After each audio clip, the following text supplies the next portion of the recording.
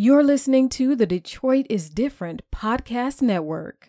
Years to pop overnight, so here's the fireworks near and dear, I'm holding tight. Since the slums took a village, folk raised me right. Fictive kin and siblings were like a pilot light, small flame to ignite. Fire my future bright, seen as superstars if I'm singing on Luther's mic.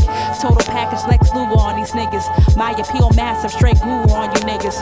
Grab a mic in cities whenever opportune. Step out at night pretty, call it a full moon. Since my exit from the womb in June, blessed with the necessities, but never had a silver spoon. Been in the game long enough to have diehards. Nothing lasts forever, some close, others far. Welcome back to the Piper Carter podcast. You are listening to Piper Carter, and I am in the building, which means that I'm on Zoom because right now we're on kind of temporary lockdown because of COVID in Michigan with my illustrious co-host, Brittany. What's up, Brittany? Peace, Pipe. How you doing? What's up, Dave? What up, though, y'all? How's it going? Good. Good. Everybody had a good week? Hey, Jaira. What's up, everyone? What up, though, Jaira? Yes, my week was good, Deja. How was yours? It was cool. Couldn't wait till Friday. It was my first off day in like a week. Hey. So it was nice. Actually, no, I was off on Thursday, which was Thanksgiving. Mm-hmm. Happy belated Thanksgiving, listeners. Happy belated Thanksgiving. Yeah, I was happy to have days off too. Did y'all have a good Thanksgiving? Pipe.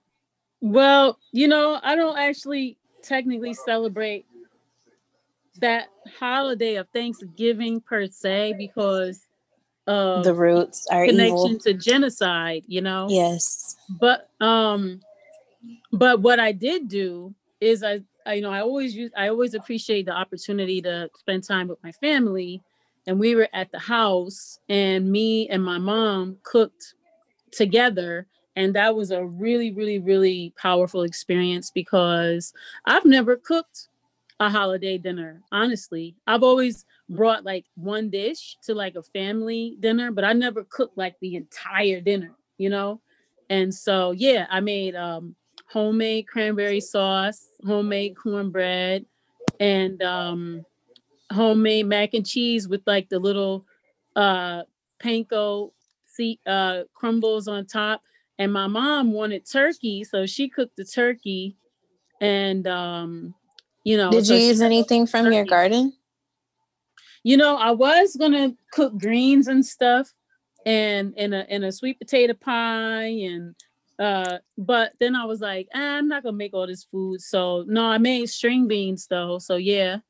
And so yeah, fresh string beans that I sauteed with like garlic and cayenne and olive oil and mustard. And yeah, those were pretty awesome. So yeah. What did y'all do? Did y'all cook or relax? I didn't cook. My family did. I just ate. Yeah, same. My mom cooked. It was delicious. Everything was so good. Like you guys said, I really don't celebrate Thanksgiving. But I did like look up YouTube videos of like native food and natives talking about the day and how like what their perspective was on the day, and just seeing like different parts of the world really embrace native cuisine. And I've never had it. I mean, I've had it, some of the foods, like, but just not like knowing that it was like native cuisine.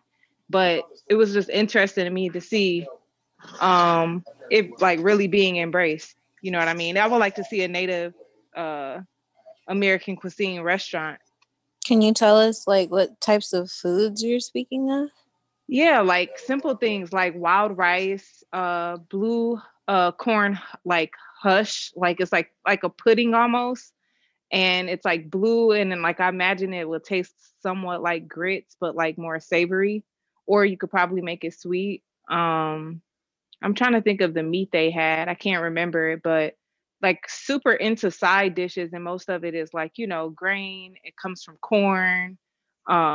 Very similar to like Mexican cuisine, but very distinctive with like the type of like vegetables that are used, because it represents, things that are found in the native land. So I thought it was pretty cool. Definitely. Thank you. Hey, Jared, what were you up to? Mostly just I did a lot of I was spending time with family, but I did a lot of like self studying. I kind of was studying how to hack and Linux and using Linux more. Like over the weekend, I actually hacked my parents and I figured out their location and where they were without being near them. And I also figured out what devices they were using. And I created a fake Instagram and fake Facebook. Yeah, so. Wow, you really are a hacker. Yeah, that sounds like some like Dexter's Laboratory type stuff. Like, what did you learn, or like what piqued your interest the most, like doing like what you were doing? Well, I was doing it more so to figure out what can I do to help prevent them from being on the other side. Like, what if it wasn't me doing this? What if I was just a random person trying to get their information? And I was trying to figure out what can I do to help prevent this from happening to them from someone random. Okay. And how did it go? Well, it takes a while. I'm still I'm still pen testing it, so I'm still in the stages of figuring out a solution to figuring a way to not get them hacked. It's still kind of difficult because they click on everything that they see. So it's very hard to try to block it from their phone without restricting them from everything. When you say they click on everything they see, you mean like when they're on the computer or when they're on their phone, they just see pop-ups and they'll click the pop-up? Is that what you're talking about? Yeah, they do it unknowingly. So like my mom gets text messages on her phone like, hey, pay your phone bill, click this link to, pay it. And, they end up clicking it and they're like, oh, it takes them to a blank page, which means that they're getting your banking information. So yeah, I'm really trying to get really deep into this cybersecurity so that I can be like at my best. And I know I'm not gonna be at my best for a long time, but I would just try to be the best and just learn as much as I can. Yeah. That's dope, Jared. Yeah, it's super dope. Like, we talk about bioweapons in the form of like COVID, but I mean, seriously, there's going to be a huge wave of like weapons in the form of cyber weapons. So the fact that you're going to be able to help people during that time frame is going to be kind of cool. Yeah, little do people know, China has like a very, very big cyber force, and it's kind of scary because they can take control of anything. Like if they wanted to, they can deploy nuclear missiles on our own territory if they really wanted to. Yeah. And also too, that's important about like not clicking everything you see. So I know like a lot of different something that's kind of base level is it like I know I've seen like Chase Bank or PayPal or these different things, Amazon, different, things you belong to, and it'll say something like protect your account, click here to secure your account, or it'll say somebody used your ID, find out, blah blah blah. But the best thing to do if you get like, let's say if it's an email form and you get an email like that, the best thing to do is to click on the address, not click on the address, but like where you have click and see like where it came from. And usually it's coming from some old wild address that like doesn't make any sense.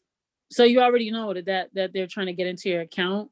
And then as far as like the text messages, like, if you signed up, you know what I'm saying, for like different stuff.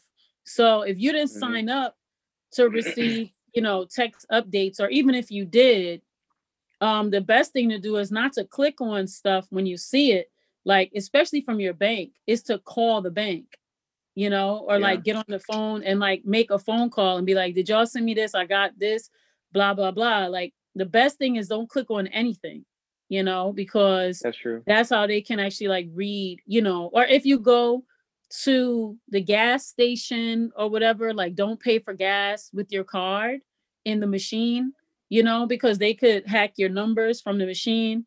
And I mean, there's, hackers are able to, I mean, they could hack, you know what I'm saying? Like, as we speak, 12-year-olds are somewhere are figuring out how to hack into, whatever, however. But there's other things that we could do, on our end to try to protect ourselves as much as possible as well. As well as change your passwords often and have, Agreed.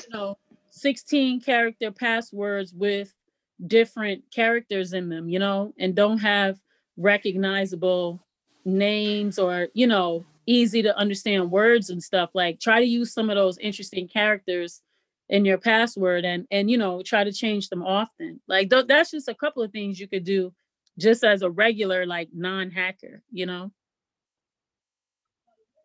So I don't know, you got any other advice for folks, Jaira? Well, just make sure. Oh, also, like if you have any notifications from your banking, or just like from Instagram or anything like that, anything that you don't want to get out there to the world, just instead of like clicking on the link, just go and log into the app itself. Because let's say you do click on the link, or don't even click on the link. Let's say you just hover over it. Sometimes, just like hovering over it, your computer will automatically take you to that link sometimes that you recently looked at. And so you just got to make sure you don't even open the email, because sometimes that can be just as bad as clicking on the link. You just got to, rather than going to the link and clicking on it, just go into the app itself or going onto the website itself, like the actual one, not anything fake or anything like that. Yeah, that's what's up. So I don't know. So how do y'all want to get into the topics? Which one should we talk about first? You want to go first, Brittany? Not necessarily. It's up to you guys. I mean, there's a few things that we could get into. Piper, if you want to get into, well, you said you really wanted to get into Fashion Nova. Do you want to talk about the Nigeria attack since that broke today? Well, you know what I'm gonna do first? What's that? I'm gonna just do our little astrology report. Well, it's not astrology, it's more like a weekly energy forecast, Okay. So this week, or today actually is we're at the end of December, and I'm sorry, the end of November, headed into the beginning of December. And so we're basically, today is the 29th and tomorrow is the 30th. And so we're about to embark on this full moon lunar eclipse that's going to fall in Gemini. And so basically, Gemini is represented by the twins, And so one twin is like the mortal twin, right? And the other twin is, your immortal twin. So it's basically like one side is dealing, how we going to navigate this earth plane, right? That's dealing with the earthly plane that we're going to navigate. And then the other side is us dealing with ourselves on this in the universe, right? On the spiritual level. And so this eclipse is going to basically, we're going to find that these energies are going to cross each other, right? And then they're also going to like help us to separate those things, right? And so what that's going to look like is, well, let me just say, an eclipse in and of itself always carries a really strong energy. And the eclipses always allow us to take these quantum leaps, you know? And so this particular eclipse is going to be a portal that's going to call us to like either let stuff go, you know, basically just surrender and, you know, whatever we need to release, right? Or it's going to allow whatever needs to come into our sphere, our cipher, to come to be able to have a pathway, right, to enter. And so we're gonna maybe we'll be feeling, you know, the weight of this transformation. We might feel it, you know, on an external level, right, which would be that earthly plane that I was talking about, or you know, we might feel it a bit more internally, right? Some things emotionally, or some, you know, psychologically, or even things from our past life, right? Or even past traumas that either need to be removed or will be removed. And, you know, just a lot of the internal, it's a time for like internal detoxing, or it can be, right? To rid ourselves of a lot of like negative emotions. And so basically, you know, that it's going to be really strong, because there's going to be this time period between this lunar eclipse, and then there's going to be a solar eclipse that's going to happen on December the 14th and 15th. And that's going to bring us into the sign of Sagittarius. And so as we move away from one eclipse into the next, that's a super spiritual, sacred, like spiritual time. And they call it a gateway. And it's a time of like a heightened energy shift. And so things are going to feel like really more magical. And we'll just, you know, but that in that magic, we're going to feel a level of uncertainty, which could feel like darkness, right? The unknown. And but the unknown is not necessarily to be feared, right? Many times we do fear the unknown because it's unknown, right? It's uncertain. But if we're able to clear out, or release or surrender to the universe, then that's going to pave the way for a really fertile ground. And it's going to be a highly creative time for us to do a lot of new manifestations, right? It's going to be a great time to think about what we wish to attract, and, you know, to us. So it's going to be real important to just really honor our bodies, honor our minds, honor our intentions. And, you know, December is the last month of this year, and 2020 has just been a really pivotal year. And, you know, December, you know, it does mark the end of, well, we're talking Gregorian calendar year, but it does mark the end of a cycle. And we'll be going into the new year right after that, into this new cycle. And so it's just important, I think, to reflect on this year, right? And everything that's happened with COVID, 2020, just everything. I mean, we started off this year with Kobe, right?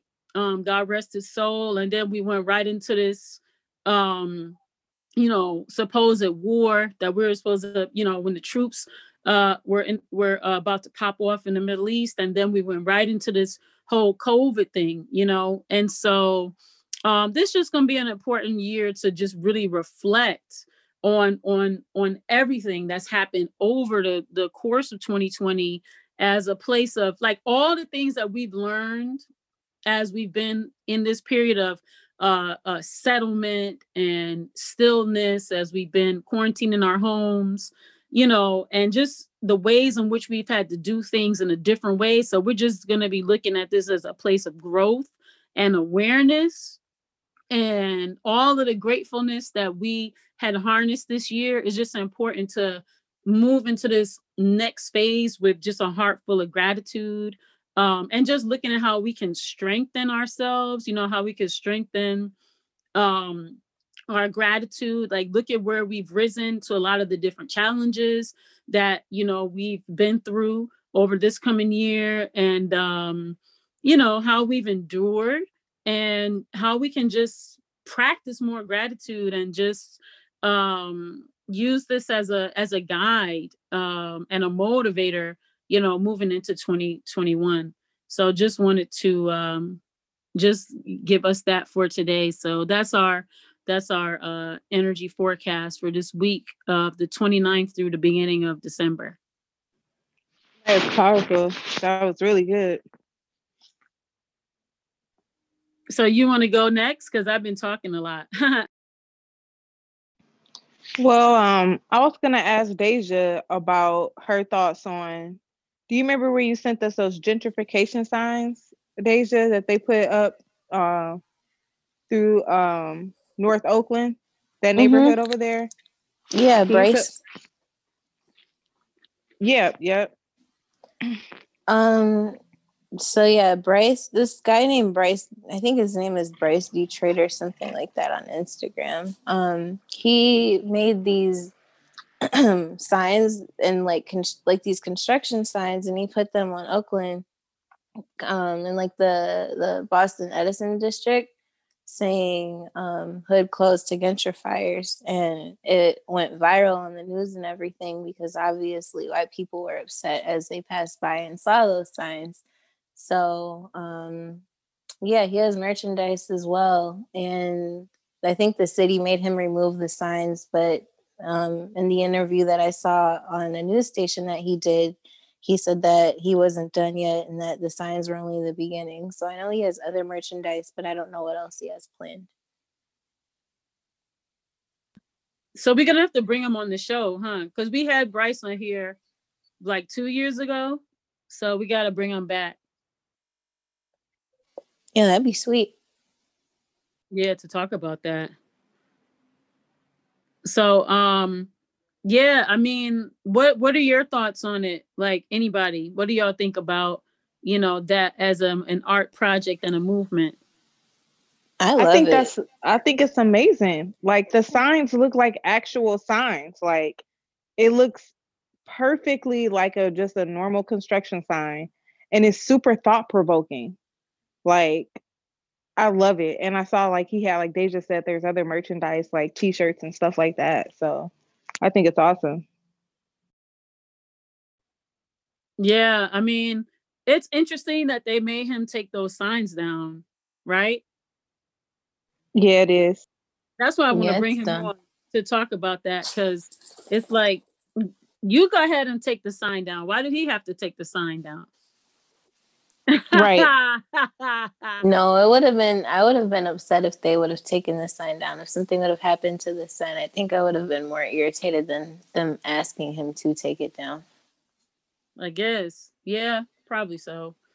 But I'm just like, okay, so you want me to take this sign down, but you can just displace all these humans in this type of violent, you know, way, right? You can violently remove humans that have lived here for all this time, to displace them based on their race. We'll name that, and their and economics. And but a sign bothers you, you know, because the sign bothers the gentrifiers. So if I was Exactly. I'm down to like go put more signs up. Let's put some more signs up all over. I saw this video. I think it must have taken place in New York or something like that. And I won't say something like that. I'm sorry, but I think it might have taken place in New York based off the accent of the Black man that was in it. He was arguing with this white woman and her friend about a way that she spoke to some children in the neighborhood because they were riding their bikes on the sidewalk or something, and they almost hit her. And I guess they did it a couple times, which is why she was upset. So I guess, I don't know what she said, but I just saw him react to what she said. And he was basically telling her that, like, she's a gentrifier and that she doesn't belong in that neighborhood because if she's going to speak to the children that way, she doesn't need to be there. Those children have grown up there their whole lives, and their parents have grown up there, and their parents have lived there. And she's disrespecting the community when she does that. so she needed to go. And she was trying to argue that gentrification is a good thing because it uplifts the neighborhood, and that what else did she say? She was saying she contributed to the neighborhood because she shops at all the local shops that are inside of it. Yeah. Ridiculous. That's how they think. Neoliberal. The people that that's take called over. neoliberalism. So that's what neoliberalism looks like. Well, Ed is beyond crazy. And when I saw that video, I was just like, he definitely made a scene, but he definitely did not cross the line. And that's what I loved about it the most. Like, he didn't call her out of her name. He didn't, to me, even disrespect her, but he definitely let her know she was wrong. Like, it was perfect. He said that if that boy's mother was there, she would have smacked her. I know, that was so funny. Oh, wow. Yeah, probably so. I mean, and think about it. Like, I feel disrespected when these white folks come and move in like they dogs poop all over the freaking place. Period. Yes, that is super annoying.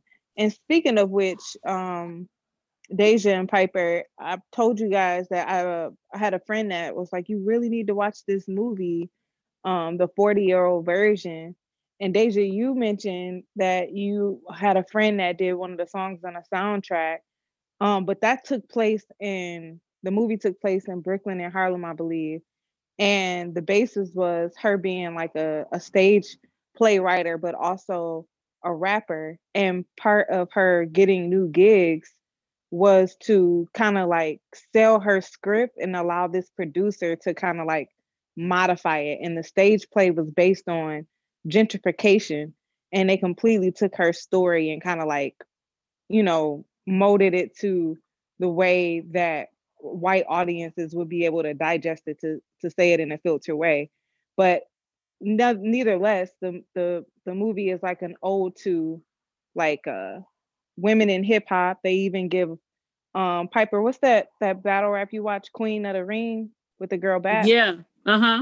They gave a tribute to them. It was like 8 Mile. To me, it was a better scene than 8 Mile. And it was 4 women.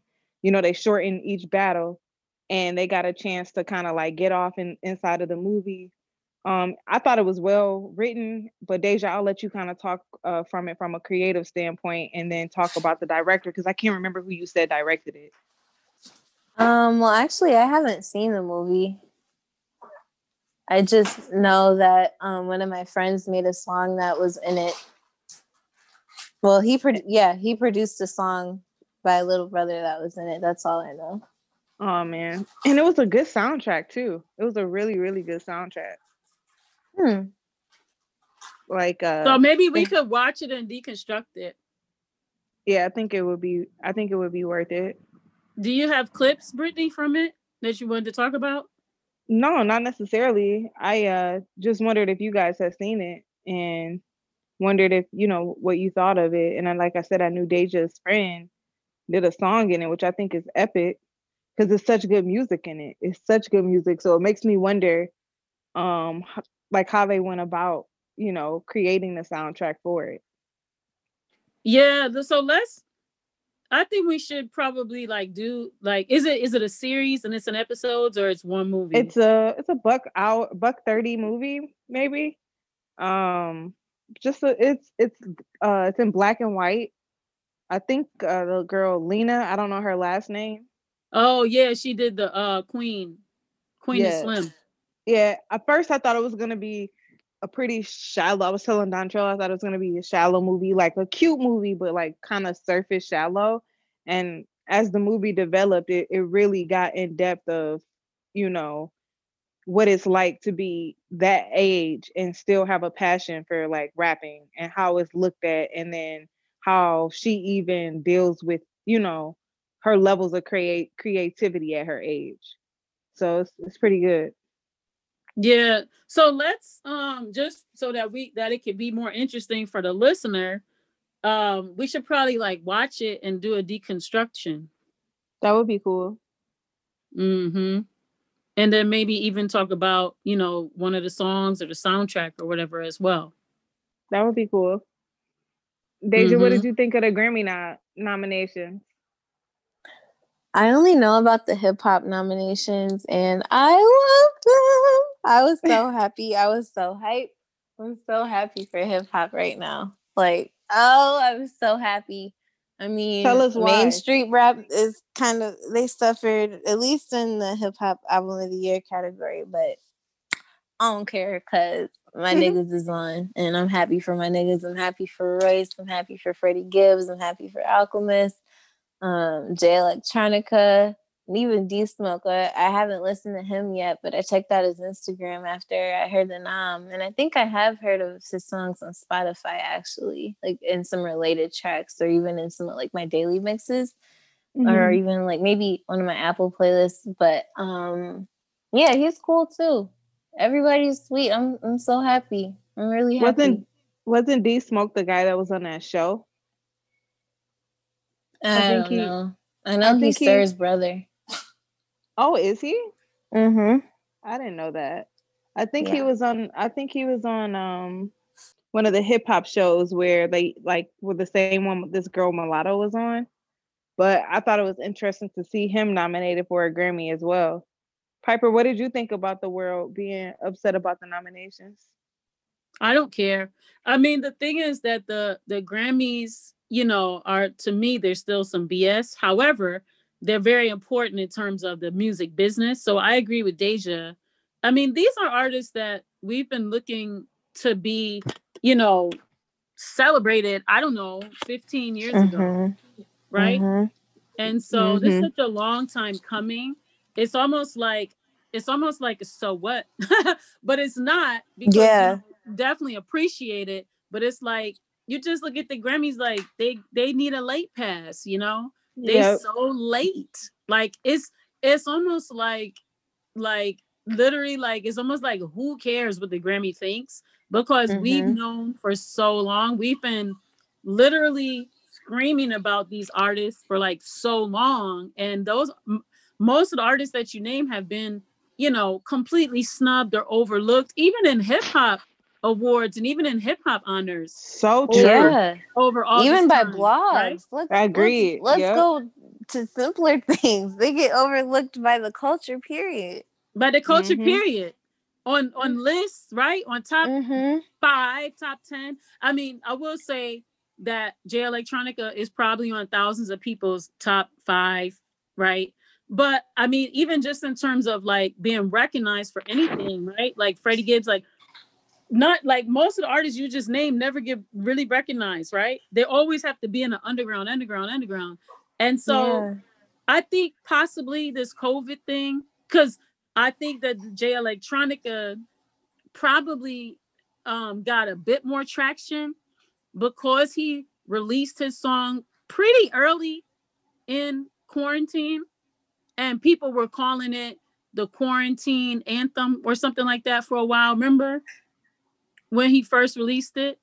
And I think, you know, with everything that's going on in the world, these artists that have more substance, people want more substance. Agreed. And so looking at these other artists that are pretty much like, you know, Tricks Are for Kids type artists, you know, people don't want to hear that right now. They don't want to, like, I don't want, you know, people don't want to hear about your, you know, run it down the line, capitalism, misogyny, whatever you talking about, because that's not relevant right now. The world is on a flip-flop. Right. I mean, people want to hear substance. Yeah, let's not get it twisted. Freddie is in that category that you just said, but there is substance there as well. Like, that's not all he talks about, and there isn't, like, it's a balance. Yeah. And it's respectable to, I think, the layers of hip hop too, right? But I think that Freddie Gibbs, I think he also did early in the quarantine. He did that. What was that? Remember that video he did? And it was like a live performance video. And I was trying to think, was it Colors? No, the one that's like the hip hop Colors. I forgot the name of it. But yeah, I know what you're talking about though. What'd you say, Deja? Yeah, no, there's a Colors show, but I don't remember. I think he did do one. Remember, he did it was like a live performance you know, I mean, I think that when these artists that have been doing these really powerful moments of live performance during quarantine, or even just giving music, you know what I'm saying, that speaks to something deeper. I think, like super lyrical and just meaningful. I think this is what people want to hear right now. This is what people are looking for. And I mean, even the other artists that, didn't necessarily get recognized, in this moment, they should look to what actually won, right? Like right now, like why were they even noticed, right? Because these artists have been here forever making amazing music for the longest time. Why were they never noticed before? I think it's quarantine that allow people to actually be able to, consume their music and have it be like, oh, this is powerful. I don't know. That's what I think. Yeah, and like you said, it that type of music right now isn't really relevant with the times. People can't go to clubs. People can't really go to live music and drink and party and do those things. Not to say people aren't like listening to that music, but definitely people are sitting at home. And you just gave the astrological time. So, it's a time where people are trying to figure themselves out, and they are trying to figure out what direction they want to go in as the year comes to an end. So, yeah, I'd say hip hop can be upset. The mainstream, the top 40 people can be upset. I think it's the Grammys. I think they actually try to listen to people's feedback and make it more, as people would call it, like include backpack underground rappers. And I think that it threw mainstream hip hop off, because I think they feel as if, one, like we all feel, like you said, Piper, the Grammys is completely disconnected. Who cares? But at the same time, they are, relevant to the music industry. So I don't know. I think Drake made an interesting point in general about, ownership and what it means for us to create our own value when it comes to uplifting our own rappers. But I think seeing these many people upset at the nomination shows you how hypocritical hip hop is. Because when they talk about, these type of rappers say, well, you don't have to listen to my misogyny music. You can listen to, Freddie Gibbs. You can listen to, sorry for my background. You can listen to Freddie Gibbs. You can listen to some of these other rappers that are you can listen to Rhapsody. You don't have to listen to WAP, But now all of a sudden, when these rappers finally do get the accolades, you say that the Grammys is out of touch. So it's interesting. Yeah, and you never know why people are saying that either, right? I would look at this. I would always look at the source. Where's that coming from? Who's saying that? Mm-hmm. So yeah. Well, I don't know, Deja. Did you want to get into your topic next? I think those were her topics. Okay. Mm-hmm. Okay. Well, I definitely want to touch on this Fashion Nova thing. Yeah, I want to hear. I already know that they still, brand ideas. So all of these fast fashion places do actually. So I don't know. So basically, over I don't know, a couple of days ago, there's a designer. Her name is Azia. Okay. And so, long story short, she did a rant because Meg Thee Stallion had pretty much stolen her design. And well, it wasn't Meg Thee Stallion. Meg Thee Stallion has a deal like Cardi B's deal with Fashion Nova. And so, long story short, I caught this particular story off of the Impressive channel. But like you said, Deja, I've been on the doing the knowledge about the Fashion Nova and some BS stealing designs and all their terrible practices. But I did kind of like I got some, facts and information for y'all. But pretty much this particular designer, her name is Azia, and she did this Instagram post. And so on the Instagram post, she basically broke down, she showed a picture of her design and then a picture of the design that Fashion Nova knocked off. And she talked about how, you know, they ordered her clothing and then, you know, had somebody remake it and then put it up there and then blocked her, right? And so a lot of designers have talked about how this has happened, but she named Meg Thee Stallion because it got used in the Meg Thee Stallion collection. And so Meg Thee Stallion did a whole you know, like fake apology, whatever. But I wanted to play first I wanted to play, like, you know, play the Meg Thee Stallion apology, you know, and then I wanted to you know, well, maybe I'll just play like what Impressive did because it's not like that long. But here's you know, and Impressive, she has a great channel. If y'all don't know about her on YouTube, it's Impressive channel. She does all the like celebrity gossip, blah blah blah. You know, I'm into that kind of stuff.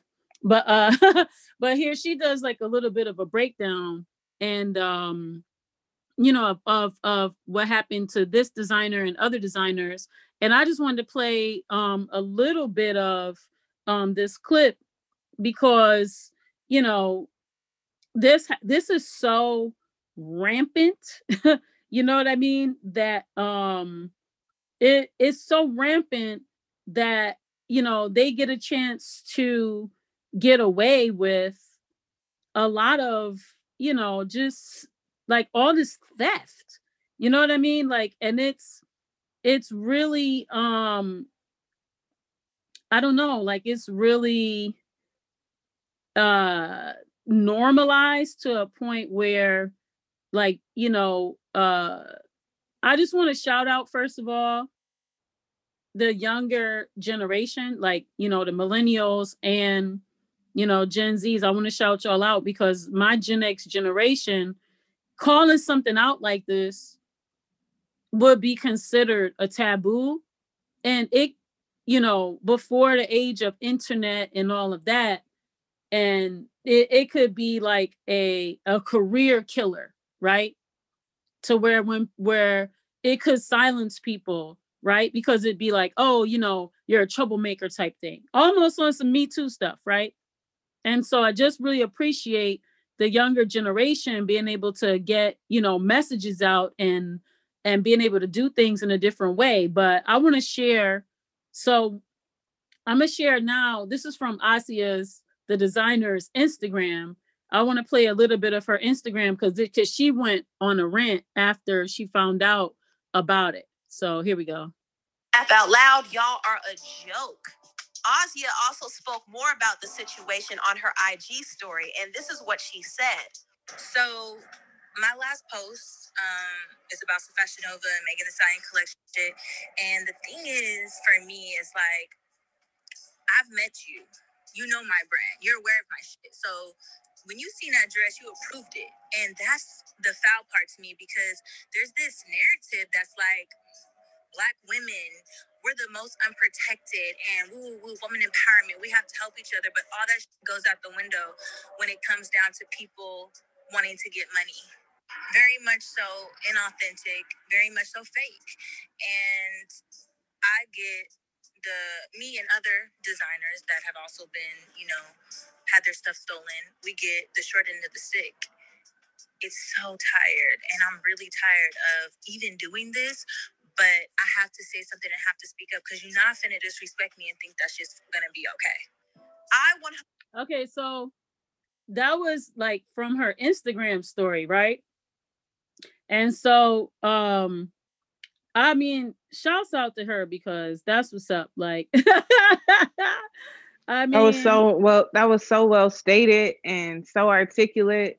And like she said, it's everybody is levels and stuff. Everybody has a price, she pretty much said, which is powerful that she even like had the energy to say that out loud, like you saying.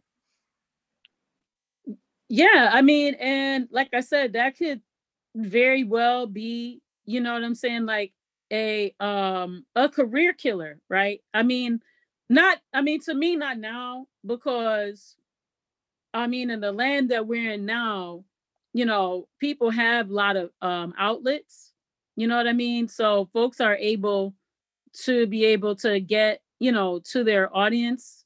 And so I think, that makes it much better for this generation, because y'all have the internet, or we have the internet, and there aren't those barriers, right? And those middle people preventing you from being able to have some sort of career or be taken seriously like that, right? So yeah, shouts out for that. So Megan, Megan clapped back, right?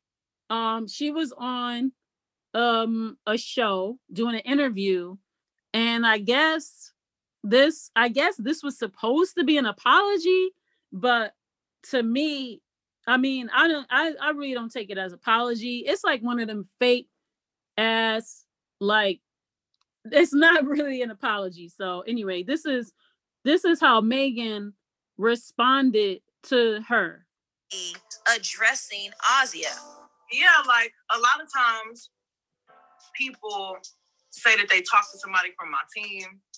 I don't know what year that was. I don't know who. What team? What are you talking about? Like, and a lot of times they won't even bring me. They don't tell me who they talking to. Like, I'll probably never hear you. Like, if I've never seen a dress before, but right. It's been a dress that has been done a lot, like over the years.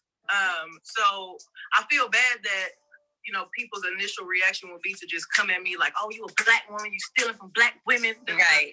I'm like, damn, hold on, sis, because, like, I don't know you.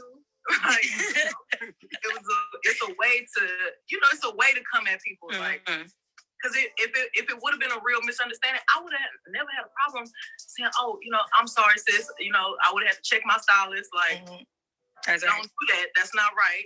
And then I would have had the dress taken down, whatever the money made from the dress. I would have gave the money to the girl if that was really something that she felt like was stolen from her. Mm-hmm. But I don't feel like that was anything that was stolen.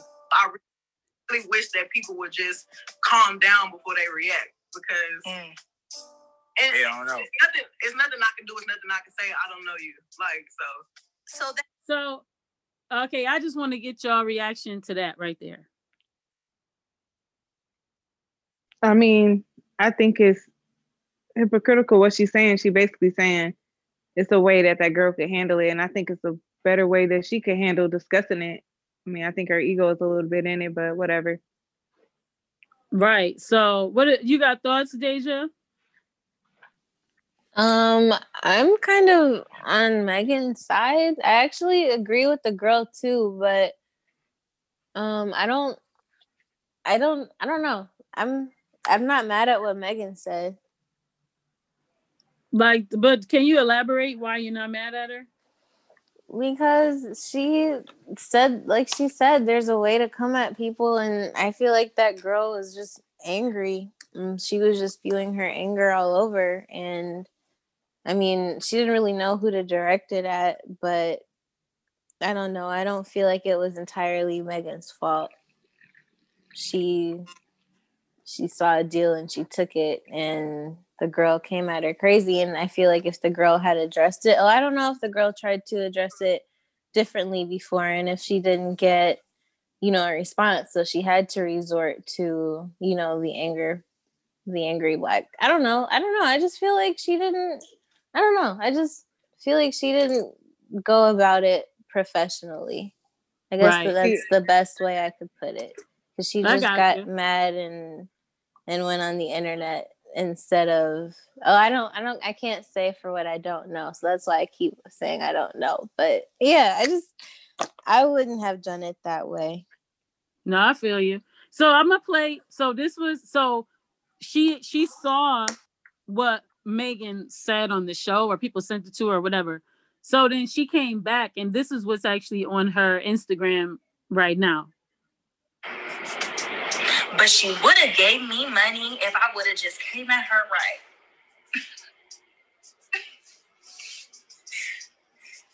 Excuse me? I'm confused. came at you, right? What about when I should have been came at right? It's just recycled dress. But what about the text messages from your team?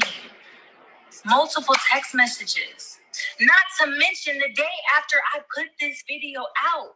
Yeah, the day I made the post about this shit. Your team reached out to me again via text and email. I'll post it on my story with asking for close for you for the AMAs. Your stylist, Brooklyn Styles. But nobody knows about me. Nobody knows about my shit. I'm just a woo woo woo. Stop playing. We know what time it is. Don't sit in that interview and act like you don't know what's up. And discredit me. And condescend me. Because if it really was about a sisterhood and about protecting Black women as a way, you could have gone about that interview and uplifted not only me, but every other Black woman that came up in that motherfucking collection. It's simple. Yo, these designs came up. They are very similar to what we had. I had no idea. Let's just say you had no idea. I had no idea. So I wanted to give a shout out. We took those designs down. These are some brands that are amazing. Let's shop with them. And leave it as that. That's how you fix some shit like that. That's how you come at somebody whose stuff was stolen. I don't need to come at nobody like nothing. I'm coming at exactly the way I'm gonna come at. And that's it. Disrespectful. That was the opportunity. But for me, all I saw was more disrespect. So that was her, you know, that was how she took it. But what do y'all think? It's a hamster wheel. I mean, once you put something on the internet, it becomes a hamster wheel. Like they just said, like I do believe that when you decide to handle it on the internet, like it's just gonna become a back and forth, and now it just turns into two Black women arguing about protecting Black women, which is just like the dumbest thing ever. No, I hear you. All right, so let me go in on Fashion Nova. So Fashion Nova, you know, we know it's an online retailer, and they specialize in fast fashion, right? And so we know that fast fashion is basically it's an industry, and they make expensive looking clothing that's poorly constructed, you know, taking all the latest trends and just doing them more cheaply, and then they mass produce this stuff, and they use like low quality materials, and they have like a fast turnaround. And so it's a lot of American retailers that are like really, you know, super guilty of fast fashion. You know, we can name hundreds of them, you know, Forever 21, Zara, there's just so many. And they exploit Black women, they exploit immigrants, they, you know, exploit, you know, undocumented workers. And, you know, Fashion Nova, what they do is they basically introduce hundreds of designs of new styles every single day. And what they try to do is they try to beat the major designers at introducing the trends. And so because the clothing is made at this really fast rate, the factory workers, you know, they're just basically overworked and underpaid, you know, but like this is in the United States and overseas. So Fashion Nova, a little bit of history. The first boutique was founded in as a brick and mortar in 2006, and by this man named Richard Sagan, and it was in what's called the Panorama Mall that's inside Los Angeles.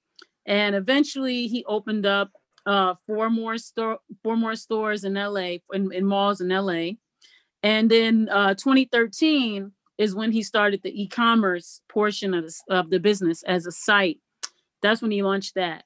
And then he started using Instagram, as a way to basically market. And so Instagram became his main marketing tool. And so when he first started using Instagram, his site sold out in just like a couple of days. And so he basically was able to grow the company from there. And in 2017, by 2017, which was like 4 years later, they became the most searched fashion company, beating out like Gucci, Louis Vuitton, Givenchy, Chanel.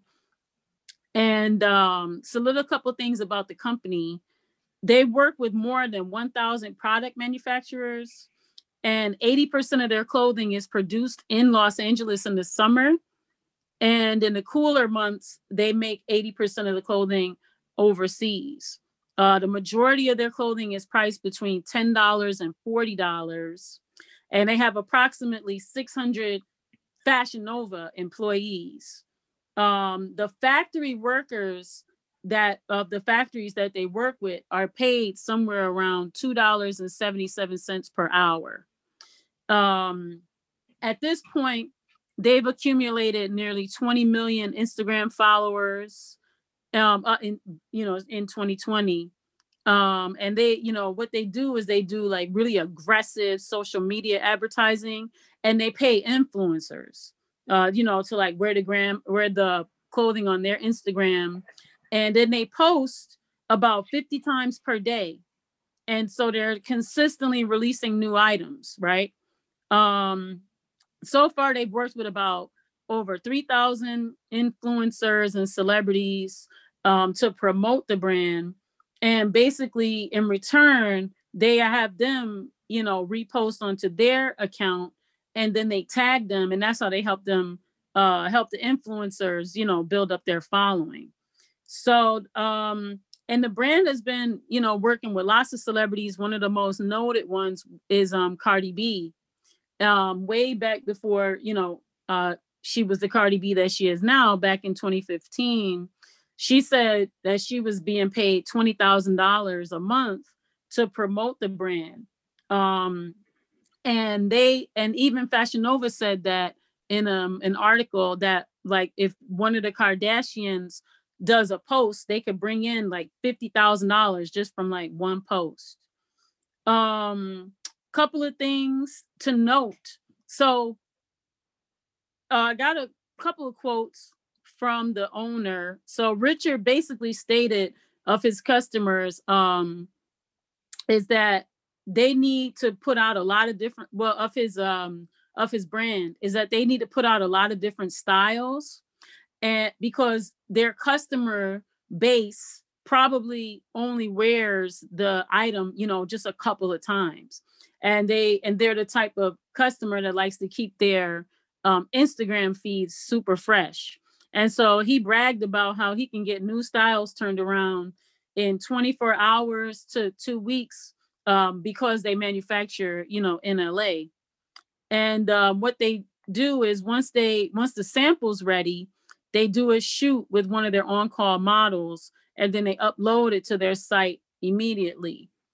So a couple things to note about the company is the U.S. Labor Department wage and hour division found that many Fashion Nova garments were being made by workers with criminally, low wages, right? We talked about the $2.77 an hour.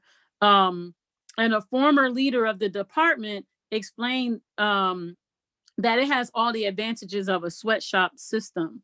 And according to the New York Times and investigations conducted in 2016, they discovered that Fashion Nova, like the clothing was being made in dozens of factories that owed about 3.8 million in back wages to hundreds of workers. And so basically the factories, they're hired by middlemen to produce these fashion brands. And so Fashion Nova, they don't set the price standard for like, or the wage standard, but they do hire these independent factories who are taking advantage, of their employees. And so after they found, after it was found that, they were partaking in all these violations, the federal authorities basically stepped in and they met with Fashion Nova's lawyers to discuss the fact that over 4 years, their clothes were discovered in 50 different investigations. And so, like, just to note, technically under the federal law, brands, they can't get in trouble if they claim they didn't know that their clothes were being made under illegal conditions. And that was Fashion Nova's main defense, right? So they claim, Fashion Nova says that they've updated their terms and conditions so that if they learn that a factory is violating labor laws, they'll, put the middleman on like a 6-month probation. They also just completed a $1.7 million settlement that showed that they were violating customer rights because they were repeatedly failing to ship orders in a legally mandated time frame. And it's also alleged that they committed other types of violations, such as like failing to adequately disclose their return policy on their website. And so they were like not offering refunds. They were just offering like store credit. They were making the customer pay for shipping for like, for their exchanges. And they weren't issuing refunds if an item was out of stock, right? They were just giving them like gift cards or something like that. And that's illegal under the rule. And so the settlement is going to require them to pay like $250,000 in restitution to said customers and $1.5 million in costs, penalties, and other fees.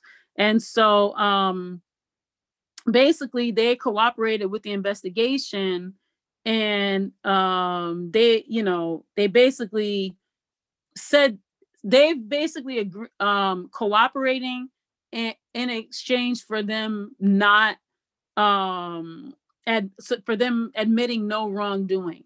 So they basically get out of it, honestly. And so this all came after Versace sued them for knocking off that iconic J-Lo dress. They also, so that was a huge like copyright infringement. And basically they fought back saying that that print was something that's already available in the public domain and that Versace doesn't have the rights to it, which is crazy. And just something for the future, if folks know anything about me, I'm not really into fast fashion. I'm more into slow fashion. And just looked up a little fact on Forbes, and they said that secondhand fashion is going to grow 1.5 times the size of fast fashion by 2028. So that means that y'all's generations are getting it more together. But just wanted to give some of those facts about Fashion Nova as just a shitty ass company. You know what I mean? But just wanted to get some of y'all's reaction. Like, are y'all into slow fashion or fast fashion, or do y'all not care? Or where are y'all with this issue? I just like nice clothes. I like what I see. I don't know. I try not to support Fashion Nova anymore. Like, I haven't bought anything from them in years, but I shop based off what I like, and that could be anything depending on the day. So I don't know. I can't really say I like slow fashion. I do like designer stuff. So I don't know. I just like what I like. I feel you. What do you think, Same. Brittany? I feel the same way. I mean, Fashion Nova sounds just like the Chinese market a lot, where they recreate everything. China's even worse at it. Their fashion markets are, but it doesn't surprise me. I think it's horrible that they're stealing from up and coming designers. The Versace doesn't bother me, right? I'm like, okay, they've been doing that for years, but like you're saying, because they obviously not only advertise on the internet, they also probably have people who are looking at designs on the internet to turn around fashions that fast. So that just is horrible that their department isn't quote unquote sustainable. I mean, it just, instead of, they could make, I think, even more money if they did deals with up and coming designers versus stealing from them. And as far as the type of fashion that I like, very similar to Deja, I've had different phases when it has come to fashion and where I'm at and what I'm purchasing. But I like what I like. I like, the older that I become, I like things that last. I like being able to, pick out something and say, wow, I got this back then, and it means this much to me, or whatever. I like pieces that mean something, that I like one piece that can go with 6 different outfits. Sometimes I like to dress like a cartoon character, just, wear black, wear the same clothes, like the same style clothes, same pieces, just because I feel like, being comfortable. But it just depends on the phase I'm in, depending on how much I care about fashion and then what I'm wearing. Yeah, and just a quick note. So I like that you mentioned China, right? Because basically in the 90s, what happened was an explosion from the Black designers. We kind of touched on this a little bit before, but that's where the hip hop, as a business really exploded, was the 90s. And one area, rappers and people in the music business were learning was about diversifying, how they're getting their money in their portfolio. And so one thing that happened to do that was, in addition to all of these rappers and stuff getting into film, is they also got into fashion. So you had, from the 80s, you had woolly wear, and you had a couple of people trying to do some things, and then moving into the earlier 90s is when you start to have your cross colors and your Fubu, your Carl Kanai, your Maurice Malone, Baby Fat Farm, all these kind of things, right? Because there was a period in time where, the Black consciousness was growing, in that, Black folks need to have, their own. But what was happening is, on the one hand, folks were rebelling against Tommy Hilfiger, basically saying that he didn't want urban people wearing his clothes, but yet and still urban people were, making him rich. And so one aspect of that was, okay, well, we'll make our own Tommy Hilfiger looking type stuff. And that's what people were doing, our own polo type looking stuff. And that was the rebellion. But then what would happen is, as hip hop fashion started to rise, and a lot of the other brands started getting in there, your Nietzsche's, Academics, all these type of brands. Folks started learning more about the distribution and learning more about the manufacturing and production. And when they started learning more about that, it's like, oh, they start to get introduced to all these Chinese manufacturers. It's something that a lot of people don't know, just like in hip hop, where the artists, in order to boost their numbers and boost their sales, their marketing departments and sales departments would go to the record store and will buy up the record. The same thing would happen. The same thing, and they will bootleg their own record just to make it popular and get it out there. Well, the same thing that these fashion designers were doing. So the fashion designers, on the one hand, like your Donna Karen's and Gucci and Fendi and all that, they would be out here complaining, talking about bootleg. Meanwhile, they got a whole nother business where they bootlegging their own stuff and getting it into the community. And, folks would fly to New York and go to Chinatown and, hide in the back room and have the gate pulled down and buy the fake, bag, like the $1,500 bag they buy for $250. And so, once, hip hop artists start learning this game, because capitalism, right, is the culture and the goal, they would not really care about that middle part. And so they go to China, and then what would happen? Well, they don't care in China, right, about your business. So you would go there with your design, your cut and sew pattern or whatever, while you thinking that you getting over because you're getting cheap labor. Meanwhile, they take your stuff and they bootleg it, right?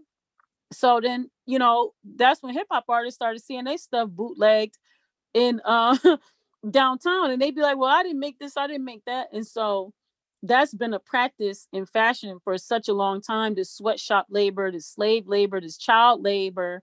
And so what I really appreciate about the conversation in general, what I appreciate about it being uplifted, is although that wasn't her intention was more personal. And a lot of these Black designers' intention is more personal because they're like, okay, you stole from me. And I get that. But what I like about the conversation in general is just having a larger conversation about slow fashion in general, and just the whole idea of this mass produced, mass marketed, cheap, terrible fashion, which leads to bad practices. I mean, even in a New York Times article that interviewed one of the sweatshop workers, she talked about how the factory has rats and roaches, and how she's only paid like per stitch or per piece. And so it's like 4 cents per side. So by the end of the week, she's working 40 hours a week and coming out with like $200. Okay. And so, yeah, like we have, modern day slavery happening in the form of the fashion industry. And it happens on all levels, right? All the way from your top high level brands, luxury brands, all the way down to like your everyday brands.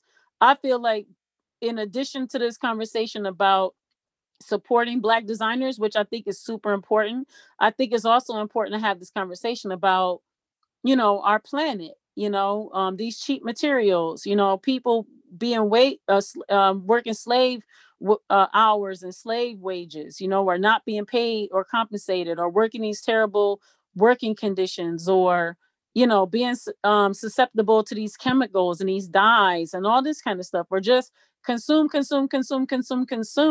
to where there's so much clothes being made that our landfills are just like full of clothing. And we talk about the ozone layer and the earth and everything, but anyway, I could go on and on. But I just, that's why I even have a whole magazine, right, dedicated to slow fashion, right, where I just talk about slow fashion the whole time on thestudioarena.com, right, to just talk about this idea of less consumption and appreciating craftsmanship and appreciating the worker, and not using chemicals. And anyway, I could go on and on and on, but I just No, wanted to it's share funny you that. talk about that. It's a good conversation. On I was on YouTube, and there's a show called Why Is Something So Expensive? And that was my first time seeing it. And they were showing like these like brushes that are being made like for makeup, and why they cost like, I can't even remember how much they cost. But let's just say they were more than $100 brushes. So it's like breaking down like why you can get a brush for a certain amount and why these were so expensive. And literally, to make these brushes, you have to like go to an apprenticeship school for 3 years. And from there, you're allowed to like actually make these brushes, and they're like handmade, and like they like have like probably like 8 women at a time who are making these brushes. So I'm not saying that they're the martyr of slow or sustainable fashion. But it was just interesting I think that's what you mean when you say slow sustainable fashion, and keeping in mind who's making it, and the craftsmanship, and the soul that goes behind the product. But I thought it was an interesting view on, in this day and age where everyone thinks that they're saving money by, doing it cheap, to see a company invest in keeping the craftsmanship alive. And that's the challenge, right? Because, you know, we understand, it's not that we don't understand, right? About not being able to afford things, or wanting to, be able to have your needs met, but not being able to afford whatever. Like, we get that. At the same time, though, it's like all these things are connected. And you know, at a certain point, we're going to have to change our consciousness and change our practices. You know what I'm Agreed. saying? I do. If we want a better earth, if we want to have more sustainable, if we want to, you know, and this is all the way from our food to our clothes to, you know, all these types of things. And yeah, like, okay, you know, it's a different conversation than what she was talking about. But yeah, at the end of the day, please support Black designers, right? But it's also a little bit, it's the same conversation, it's just a bit more nuanced. You know what I'm talking about? In the land of Fashion Nova is just one example of, you know, this type of company. Um, but most of these companies are doing this, right? Most of these companies are exploiting the worker, exploiting the creative person, you know, and that's the essence of capitalism is exploitation. And it's the fact that somebody's going to be on the bottom. You know what I'm saying? And I guess, you know, when we look at, you know, all of these systems that need to be, you know, transformed or reimagined or dismantled or whatever, you know, fashion is an area where there's still so much work, right, that needs to be done, like in every single aspect. Just like healthcare, just like education, just like, you know, everything else. So just want to throw that in the mix. Very But interesting. yeah, I can probably put like a period there. So I don't know, Jaira, what's our tech report looking like, my brother? I'm sorry. It is looking like we have a hacking group. Well, not necessarily a hacking group. It's just a group of people that are trying to help find people that are missing.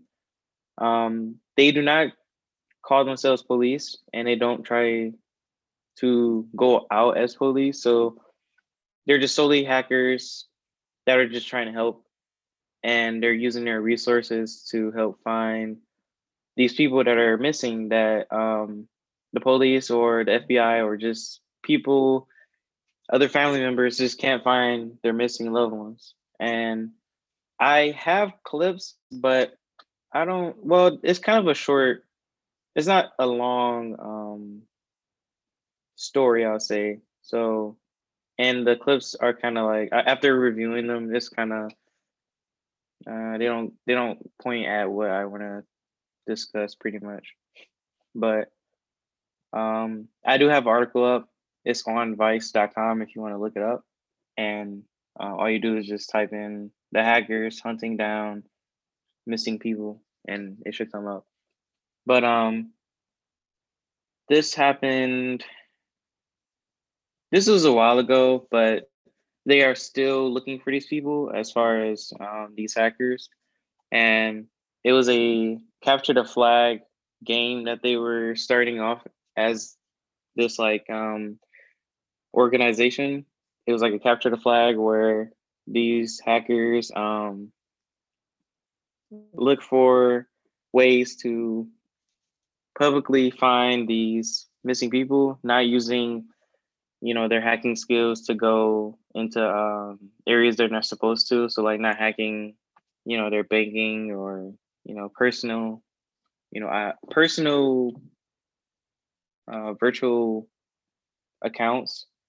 They only have to hack by things that are public and that are out to the world already. So like hacking their, like surfing the web of their Facebook or going on their pictures that are online, things like that. But it's a DEF CON security conference that had a capture the flag, and they had a group of people go and look into these missing people cases. And a lot of the hackers even went and took it upon themselves to go look for these people, even when the capture the flag, you know, was over. So like, you know, on after hours, they were still looking for these people just because they were concerned about, you know, making sure that these people are found. So it's just crazy how hackers can be, you know, there for good and not just bad. Because most people, when they think of a hacker, they think it's something bad, which is not even fair to think of. But that's just how the world has been brainwashed to think that hackers are bad when they're actually really good. Yeah, so I'm looking at the article and like a couple of things that stand out to me. So one is it's like an open source event, right? Mm-hmm. And we always talk about open source on here. And basically the challenge, they had to find this, like, it's public info, but it would it be like hard to find information, right? And they Yeah. had like, the particular target. And so it was like a game. So once they get the target, then they get like a certain flag, almost like flag football or whatever. And Yeah. so something I see here, it says that they had an event in Toronto and they were able to locate 2 people, which is Mm-hmm. amazing. Yeah, it was And, great. and yeah, and so the company is I guess it's called Trace Lab, and so they have like a Slack channel for the participants, and they log on and they get their targets. And one was for like the ones, so I guess they get, oh no, this other channel I guess is called Motherboard. And so the Mm-hmm. Motherboard joined the other channels during the DEF CON. And one target was to find a missing child, and the other was to find his mother. And the other one was to find a missing woman from Las Vegas in her 40s. And then another one was a Toronto man who vanished. And they were able to jump between channels, and they found physical addresses, social media profiles, family members, frequented locations, aliases, IP addresses, and this is another piece of information that were useful to the investigators, and they pasted them so that others could see.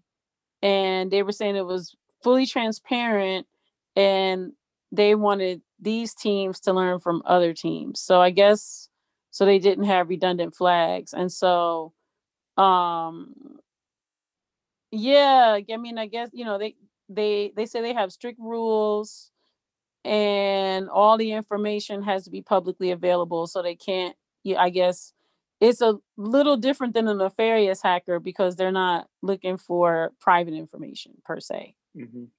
Yeah, so they also, oh wow, it says they were friending them on Facebook. They were commenting on their social media posts.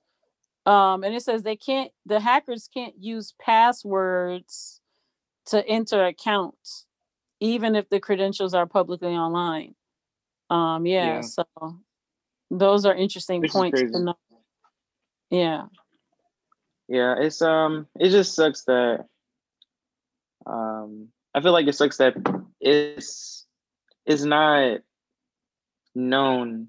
Like I feel like this should be bigger than what it is. Like I feel like more people should know about this just so that the world can see that hackers aren't just terrible people, and they can even probably help fund this this research onto finding missing people, just all over the world, because there are different ways of finding people rather than just going out and walking around or doing like detective work. There's like you can go on virtual space, like online on the internet, and find a lot of people, because maybe it was just like some type of misunderstanding where someone wanted to get some break from the world, and just happened to get back online one time out of their little break, and that could be like a way to finding more information where they are. And What I think is interesting is I think it's cool that they use the public information and they make it a game or whatever. But what yeah. I guess part of it too is, the human trafficking phenomenon is really is widespread and it's very nefarious. It's a very lucrative business and it's permeated many industries. Definitely we see it's permeated through entertainment. We see it's permeated through law enforcement, and we see that it's a lot of different powerful forces, all types of business, forces that have coalesced into creating these rings or these webs, right? And so I guess part of the dangerousness of what of having more people have access to this would be, trying to figure out like and which is just the internet in general, which is the dangerousness of the internet in general, which is like the who has access, right, to this information. You understand what I'm saying? Because while people like yourself and the rest and us on this call, right, like many of us will have good intentions, right? But human trafficking in and of itself is such a huge, terrible, right, phenomenon that like how would you, like if you were the one regulating all of this, like how would you be able to make this be safer? You understand what I'm saying? So like if you were to open this up and have it be available to more people, then how would you have this be safer? As far as like looking for people, in this kind of way, right? Because like right now, right, like it's easy to find somebody online pretty much. I mean, and like you said, some people don't want to be found, but then at the end of the day, everyone doesn't necessarily have good intentions, right? Which is why the human trafficking business is so huge, right? And so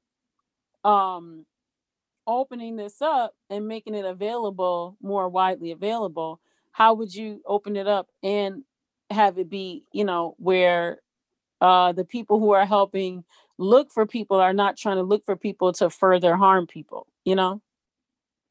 Well, you could just like reach out to different we could have it to where it's like a event, kind of like the same thing Toronto that they did in Toronto, like making it into like an event and just bringing it out as something as more so as a challenge, but in a way to help persuade people to want to find them. Because I feel like if you just put it out there just with no reason behind it, then most people wouldn't even have interest in it at all.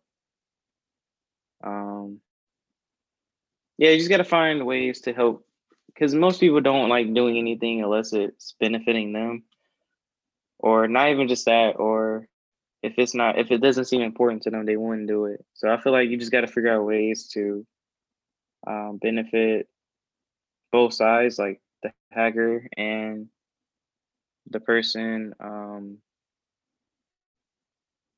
Well, just the hacker in general, I'll say. But I guess my question to you, because you want to go into the cybersecurity, right? Like how would so this was maybe like a more controlled environment or controlled event, and maybe that's the way to do it, is to have it be more controlled.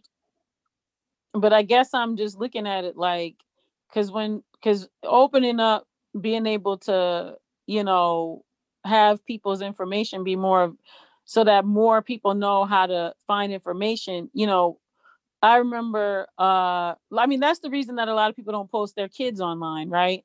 Or people don't want to post where they live online, or they don't do the geotagging, or, I'm here at the zoo, right? Like a lot of people, there's a lot of people who just don't do that because they don't want to put themselves in jeopardy, right? Because anytime you put something online, it becomes public domain, public information, and then it's harder to fight, right, when invasion of privacy and things like that. But also too, it makes it easy for anybody to be able to track who you are, where you are, be able to use your information, your identity, come pull up on you at any moment, And so I guess, in finding, and even when you think about human trafficking or, trying to find people, there is a level of danger, right, in trying to find people, right? Because if a person has been taken into human trafficking, then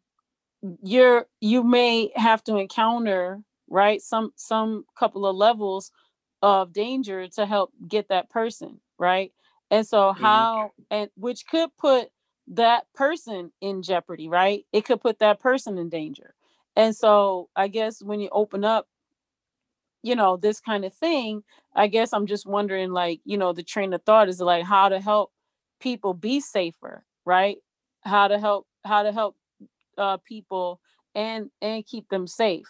Like, that's just like a thought that I'm having as reading the article and listening. Yeah, yeah. It's there are some things you have to bring into account.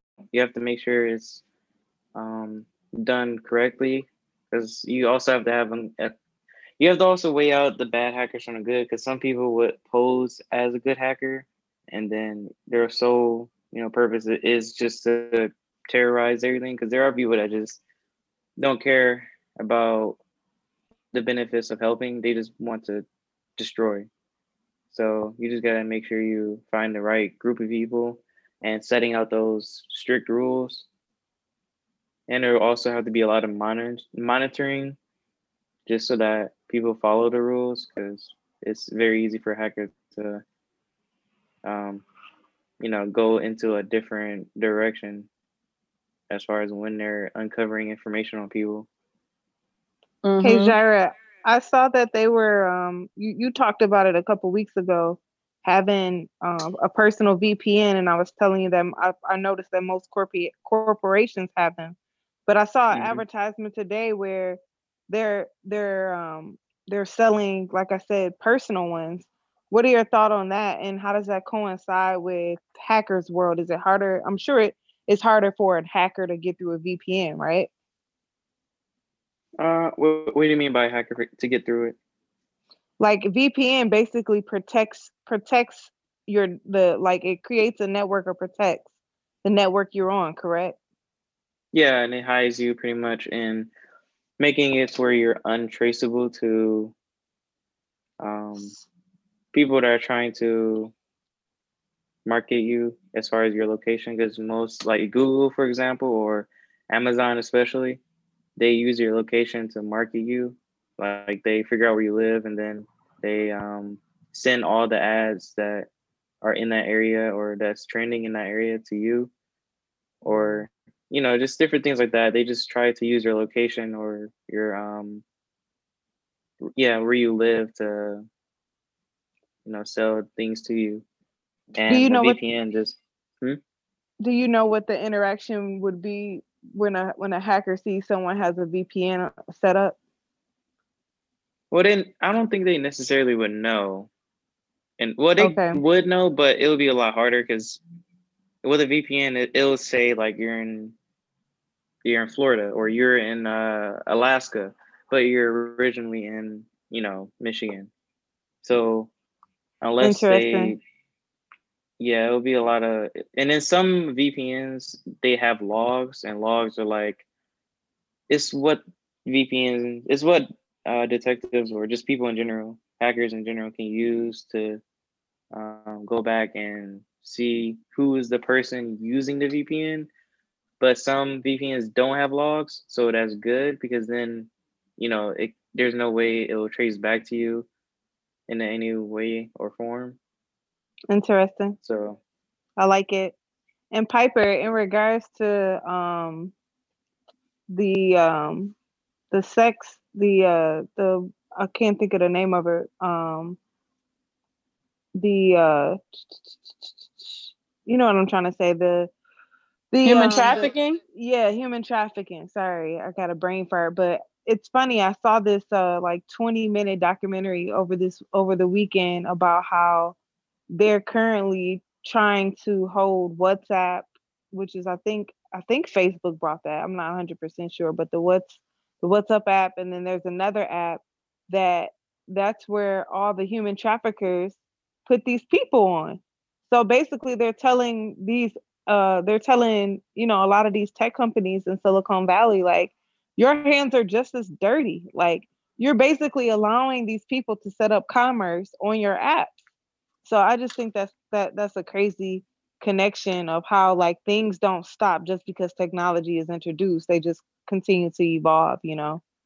So Yeah, I mean, and then, you know, next level now is everything is mobile, right?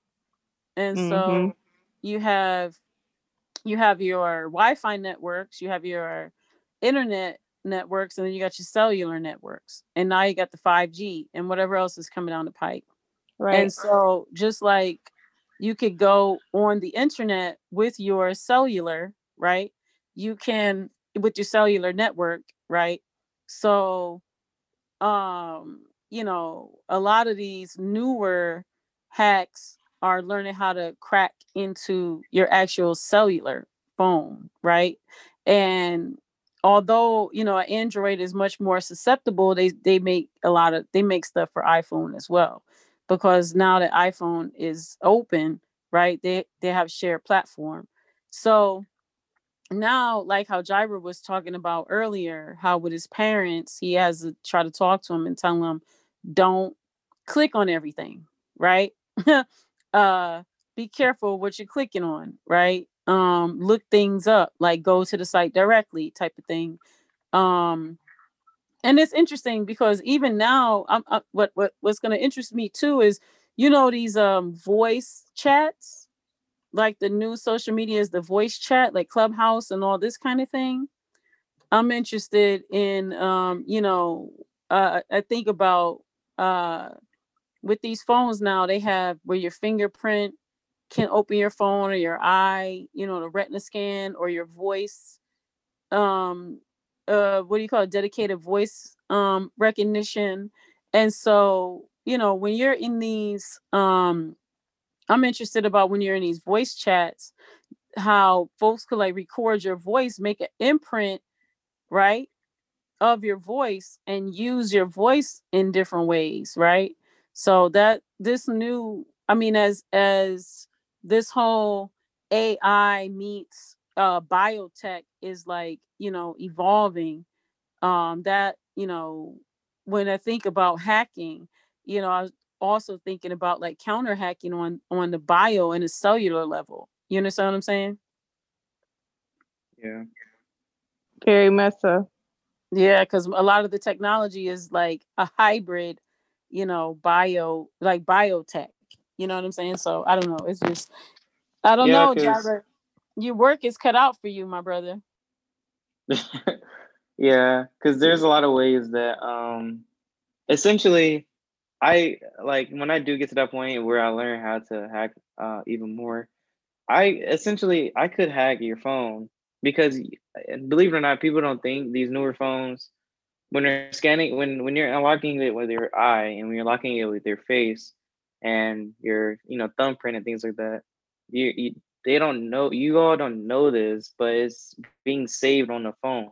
So like you could technically go onto the phone and go to its like locked encrypted storage, and you could find like pictures of your face every time you log in. It will have like, it will store pictures of your face so that the phone remembers what your face looks like. So like if a hacker really wanted to, they could hack into your phone and they can get like a scan of your face and easily store that to their, device and just get into your phone. Yeah, they're doing that in China. Did you see that? Yeah. Yeah, I've Yeah, seen that. they like stealing people's faces and stuff and then using them, Yeah. and then even like your relatives, right? So like Hmm. if your relative has a similar facial print, you know what I'm saying, as yours, they could get into your phone if your phone, you know, it's just a little machine. So if it, you know, makes a mistake, couple dots here and there, but also too, you know, it all this stuff is being saved also not just to your device, but it can also be saved into the cloud, you know. Definitely. So yeah, they have access. I mean, I'm gonna keep it a buck. I don't use my facial recognition or my thumbprint or none of that. I don't use none of that technology because I'm like, I don't want my bioscan to be in the ethers. It's bad enough that I got mad pictures online, but I'm like, they don't actually need my bioscan and my DNA. You know what I'm saying? Mm-hmm. So I don't know. Yeah, that's all pretty interesting. Do you have thoughts, Deja, about any of this? I just think that's crazy what Jared just said. I'm over here flipping out because I like I use facial recognition and I started using it because it was more convenient when I needed to open my phone when I was driving. And I knew it was like bad when I did it, but that just gave me the heebie-jeebies. Like, oh my god, I feel like there's a worm on my skin right now. I don't know. I know I'm being watched at all times, and my mom and I look almost identical, and it amazes me that I can't open her phone with my face sometimes because she uses facial recognition too, but I'm just surprised for as much as we look alike that I can't open her phone. So it's interesting that in some places for some people that actually works. Well, maybe. Well, it also it scans your. Well, now with the newer updates, it scans your eye, so it takes like pictures of your eye. Oh my god, that's cuticle. even creepier. Yeah, it uses retina to detect your eyeball and like take us a picture of it and memorizes it, and you know, because everybody's eyeball isn't the same. Right. No, I do have different eyes than my mom. I have a shape closer to my father's shape. But it's interesting because I just thought about Charlie's Angels, like the ones from like 20 years ago, the Drew Barrymore and Carmen Diaz ones. And in those movies, they were using like fingerprint stuff to open doors and eye scans and all that stuff that we're using now. And back then I thought it was great. Like I thought it was sweet, but now I feel like it's a complete invasion and violation. And yeah, I hate it. I don't like the way this world is going and headed in. We're gonna have to do a show on the vaccine. But did y'all I had a see patient Gattaca? tell me today that he didn't want to come in. His glasses, something was wrong with his glasses, and he came in to get them fixed, I think. And he was telling me that he didn't want to get an exam until they come out with the COVID vaccine. And I laughed, but he was serious. And I was like, we just kind of looked at each other, and I was like, oh, okay, well, if you change your mind, we're here. I'm like, wow, people are really, no, I don't want one. My coworkers and I were talking about that today. I still don't want that in my body. I definitely don't, especially not if the government is gonna. Right? It's especially if the government's gonna give it to you. That's scary. But yeah, I mean, did y'all see Gattaca? No. Y'all never saw Gattaca? No, I'm sorry. Oh my god, y'all got to see that movie. It's maybe 20 years old or so, but yeah, I really don't even want to tell y'all the movie. But let's just say it's everything what we were talking about, just like you said. About this. Yeah, y'all got to see Gattaca. Anybody listening? Y'all on the phone. It's hard to tell you without giving it all away. But let's just say it's in the future and it's very much what's going on right now. And I just don't want to give away the plot. I don't know how to tell you the movie without giving away the best parts. But yeah, it sounds familiar though. It's really, really good. I mean, probably it's 20 something years old now. So when you see it, you're probably gonna be like, oh, but if you think about prophetic. Yeah, it's prophetic. Like if you think about it where we were 20 years ago and you watch it with that type of mindset, you'll be like, oh man. So yeah, it's interesting. But yeah, I don't know. Let me see. We've been talking now a couple hours. I wondered if we should call it quits and then we talk about some more stuff next week. How y'all feel about that? That's fine. Perfect. Sounds good. Sounds good. Okay. So Jaira, you got any last words for folks? Make sure you all be safe and don't go clicking on everything that pops into your email or just your phone. Don't trust everything. And yeah, make sure you stay cyber safe. Hey Jaira, how do people connect with you to get them hot beats? Oh, you can just go on my Spotify, SoundCloud, or you can also go on my YouTube as well under JYR, the number 3H. Okay. Deja, you got any last words? Stay safe and yeah, listen to some good tunes. That's all. And then how do people get in contact with you to see their thirst traps? What? I'm just picking on you. No, you be having good, you have nice. I like your I like Oh my God. Thank you, Piper. Yeah, my Instagram is Katori T. That's CATORIIT.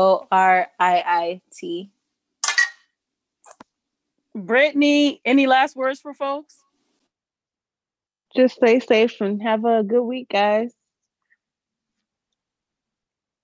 Brittany, tell us how folks can get some Negro pizza. It's Food Detroit on Instagram. All right, and you've been stepping up your game with that new backdrop. That shouts out to Dontrell for hooking you up with that. I know, it's so nice. Pictures of it real good. Thank you Food so is much, Piper. real tasty. Yeah. Thank you. And you can check me out on all social media on Piper Carter, and you can check us out on all social media for Piper Carter Podcast. So on Instagram and Facebook is pc.podcast. We have a Facebook group where you can connect with us and ask questions and interact with one another. That's Piper Carter Podcast. And soon we'll be on YouTube. And just reminding folks that we're getting close to our 100th episode. This is the 97th episode, but we're getting close to our 100th episode where we're going to start to go live. So look forward to that and hope y'all will join us. And you can check out Detroit is Different and all the other podcasts on DetroitisDifferent.net and on all social media, Detroit is Different. And we'll see you next week. Peace. Remember to like, share, subscribe, and always listen on Stitcher, Google Play, Apple Store, and Spotify. Loyal to the game, I'm courtside like Spike Lee. Floating to the next scene, watch the Nikes. A crow's grudge, I remember faces. Even now with wearing masks on a daily basis. Stored in my mental database, some were gracious. See me putting work, knew I'd be going places. God huddling with my angels, drawing up the plays. Overheard I should get ready, almost harvest day. Seeds planted, and y'all can check the resume.